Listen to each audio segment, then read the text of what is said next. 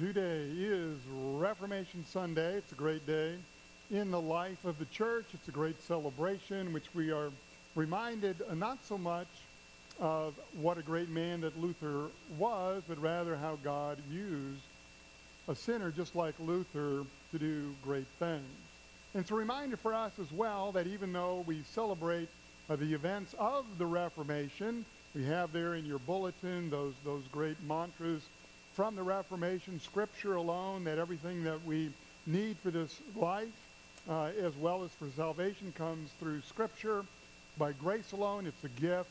The gift is the gift of faith, by faith alone, and of course through Christ, who alone died on the cross to forgive us all of our sins. But it also reminds us that the church continues to need to reform, and each one of us as well individually needs to continue to change so that we can make the world a better place. So, as it is Reformation, you notice that we all have red. A lot of you are wearing red as well. It's been pointed out to me this morning that I'm not wearing red. I don't have a lot of red in my wardrobe except for my gear that I wear to support my favorite teams. But because I did not want to make all of you feel jealous, I did not wear those, but instead we have these wonderful rose-colored glasses. And so when I look out, all I see is red. And you can do the same. We also have bandanas. You can wear those as well. We wear red because it is the color for the Holy Spirit. You see these fanning into flame, come Holy Spirit. It reminds us of Pentecost when the Holy Spirit came upon those disciples. But he continues to do that today. Every time that we hear the Word of God, and even in our baptism now for all of us who have been baptized, and a reminder with Jen as well, the Holy Spirit lives here and he remains here. And that's the power of God's transformation or reformation in our lives. As you take a look at your bulletin this morning, if you want to, you can follow along, you can fill in the blanks, but most importantly, to live out the message.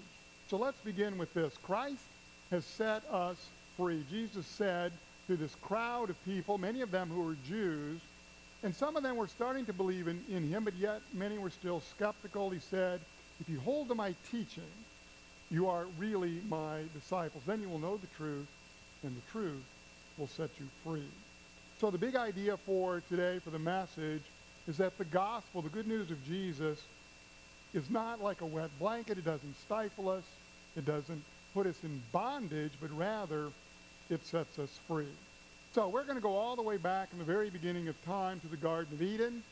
So I don't think that it probably happened exactly like this. I mean, we have the words of the Bible, but I often, I don't know, maybe you do too, I often like to kind of think about the things the Bible doesn't say.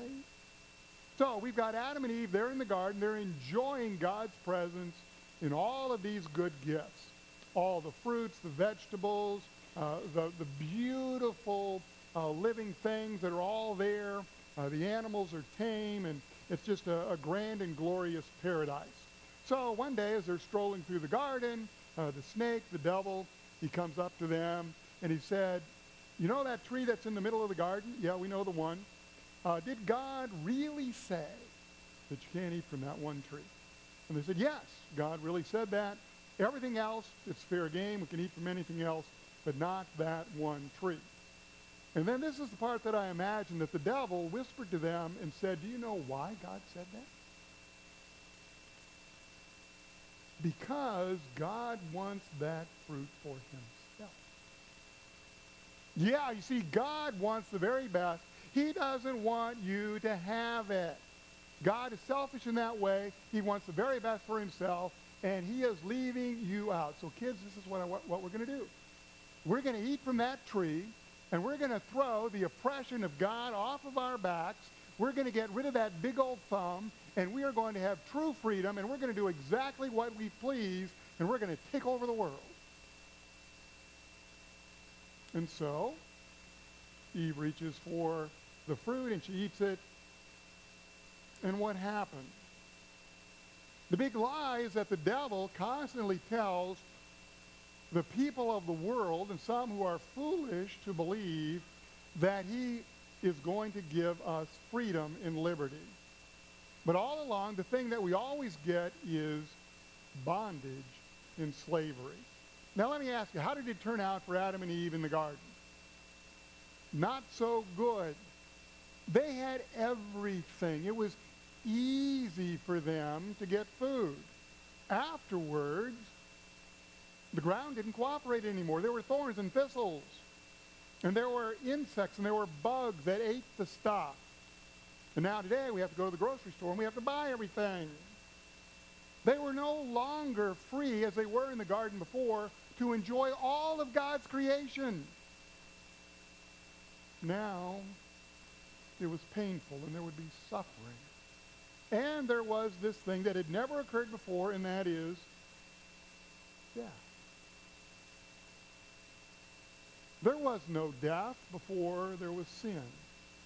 And now it's something that all of us will one day experience.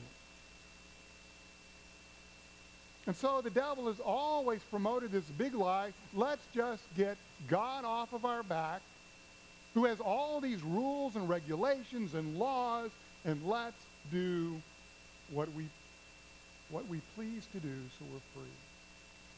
And so, fast forward, and here is Jesus now speaking to these Jews. And he says, if you become my disciples, the truth is going to set you free. And they say, wait a minute. We have never been slaves to anybody. We are descendants of Abraham. Don't you know that from your Bible history, Jesus? And again, if I am filling in the blanks, I imagine Jesus might have said, or at least thought, something like this. Oh, really? Freedom? You're pointing to me that I don't know my Old Testament history? What about you? Don't you remember this place called Egypt? And the bricks that we had to make, and the 400 years of slavery and oppression. And you remember that time when we actually had to make bricks without even using straw? And then it was God who brought us out of slavery. We even have this annual festival, this big party. What is it called again? Anybody? Passover. Because what did God do? His angel passed over the Jews and spared their lives. And if you don't remember that, fast forward again. You remember the Babylonians? They held us in slavery for 70 years. They destroyed all of our vineyards, our gardens, our trees, our crops. They took all the able-bodied men and women, and they took them to Babylon. Don't you remember that? Our children didn't even know where they came from. And this temple thing here, this great, grand, glorious structure, it's not the original because the Babylonians tore it down. And then there were the Persians, and then there were the Greeks. And this Roman soldier guy here, the Romans have conquered us. And we are under their thumb. The big lie is the devil always telling us that we can be free on our own. But all we ever get, not liberty, but slavery. And so it was as we fast forward again to the Reformation. 506 years ago, Tuesday, an obscure Roman Catholic monk, a priest, there in Wittenberg, posted those 95 theses or statements on the castle door because he was saying that the medieval church, the Roman Catholic Church, which was once the universal church, it too has put all of you people in slavery through what Mrs. Robinson had talked about before. Two things. One is purgatory, which was the unfounded, unbiblical belief that even though eventually all Christians will go to heaven, you don't go immediately when you die. Yes, Jesus died on the cross, and yes, the church would say he paid for your sins, but it wasn't enough. And so you're going to have to spend time in this nebulous place called purgatory.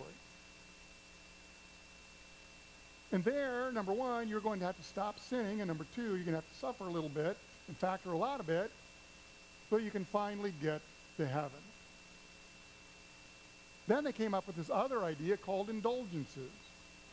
Because what's going to happen in purgatory, exactly the same thing that happens here, we're not going to stop sinning, are we?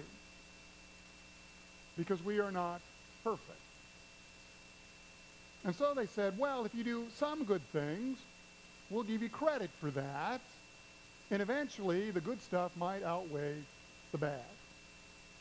And then the church came up with this other grand idea. They were doing a building campaign. How many of you here at Emmanuel love our capital campaigns? Raise your hand. A couple of you? That's good. Thank you. Yeah. You see, the Pope was building St. Peter's Basilica. Anybody ever been there? It's wonderful, isn't it? Just gorgeous. I've only seen the pictures. Someday we're going to go. Well, they were building that 500 years ago. And they didn't have enough money because the church never has enough money, right? So the Pope says, tell you what, you can pay for your indulgences. So you get out of purgatory quicker. And that was about the time that this monk named Luther said, enough is enough. And we need to make some changes. And what really threw him over the edge is that the Pope had decided that not only could you pay indulgences to reduce your time in purgatory, you could do it for people who were already dead. So if you really love mom and dad, I mean, come on, you can pay for them. If you really love your deceased aunt and uncle, you can pay for them. Even old cousin Freddie you don't like so much, it would be a good thing, you could pay for him.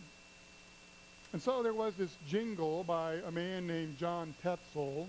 As he went through Germany, he would say, as soon as the coin in the coffer rings, the soul from purgatory springs. Pretty catchy, don't you think? Pretty good ad campaign. The devil in the big lie. You can gain your freedom from God and his punishment by what you pay. And so it goes on and on and on. Fast forward again 500 years till today. As I mentioned, Reformation is not just about celebrating what Luther has done, but also looking at ourselves and see what we are doing, and to see where we need to reform as well. And the church today, as you know, is not perfect. Certainly not the universal church. Many denominations, many theologians, even pastors, don't believe that Scripture is the only authority. There is this notion among many clergy people that Jesus wasn't truly God. Oh, a good man, a good teacher, but not truly God. And if that is the case, then therefore his death on the cross means nothing. Because only God has the ability to save through his death.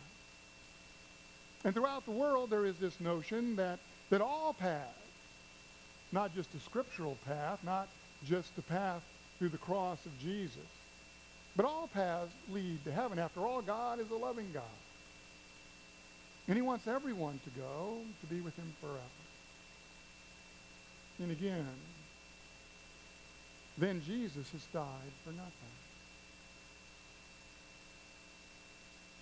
Slavery, to false doctrine, to false belief. And yet throughout all of this big lie has put us into bondage. For all of those people who would believe the false teaching, we're not going to heaven. Because the wages of sin is still death. Now, I could stop here, of course, and maybe I should. But we as Lutherans, we too have our own failings, our own failures. One of those is something that is known as cheap grace. Dietrich Bonhoeffer had coined this phrase back in the 1940s. Cheap grace is simply the notion that it doesn't matter what I do, I can just go keep on sinning because after all, Jesus has paid for everything. And so if I tell a little lie, no big deal. Jesus' blood covers that. Well, if I tell a big lie, no big deal, because Jesus' blood has covered that. If I cheat the government, that's all right, because Jesus' blood has covered that.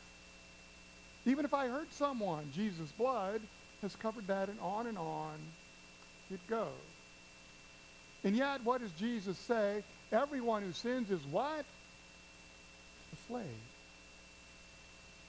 to sin. You see, this is what happens when we tell the little lie, then that becomes our lifestyle, and the little lie becomes a big lie, and becomes a repeated lie and a constant lie, and we become a liar.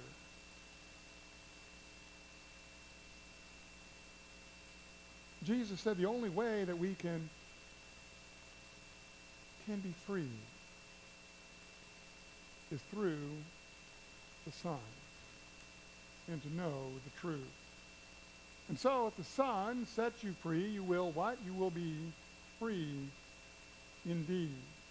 Now, as we conclude this morning, this is what I want you to finally remember and to come away with today, that truth is not a philosophy. Oh, there is truth, of course, in the Bible, but truly truth is a person, and that person, of course, is Jesus Christ. A real human being, a real flesh and blood person. The historical Jesus who was born 2,000 years ago. To that Virgin Mary who miraculously became pregnant by the power of the Holy Spirit. Who was truly born in a stable in Bethlehem. Who grew up and lived that perfect life in your place and in mine. Who really did go to a cross where he was nailed by authentic pieces of iron. And a real crown of thorns was put on his head. And he bled real red blood. And he suffered incredible pain and agony. The same stuff that the church once said you and I would have to suffer in purgatory or in a place called hell. He suffered that, and then he truly did die for the sins of the entire world. And then, of course, he did rise physically, bodily, from the dead and ascended into heaven. And he truly did send his Holy Spirit into our hearts and minds so that we could be free forever.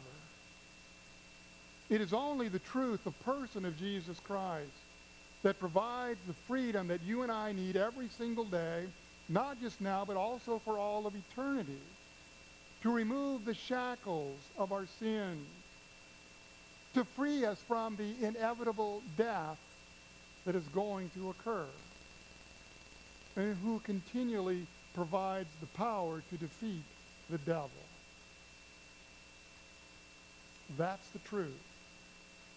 And that's the freedom into which we need to continue to abide. Now, this is the last part, and this is the part that sometimes we struggle with. I want you to point to the person next to you, and I want you to tell them, I am glad that you are abiding. Can you do that? I am glad that you are abiding. You are here in worship today. You are abiding not only with the Lord, but also with your fellow believers. We need to remain in Christ. And so that means, at least I hope, that tomorrow morning when you wake up, you will continue to abide.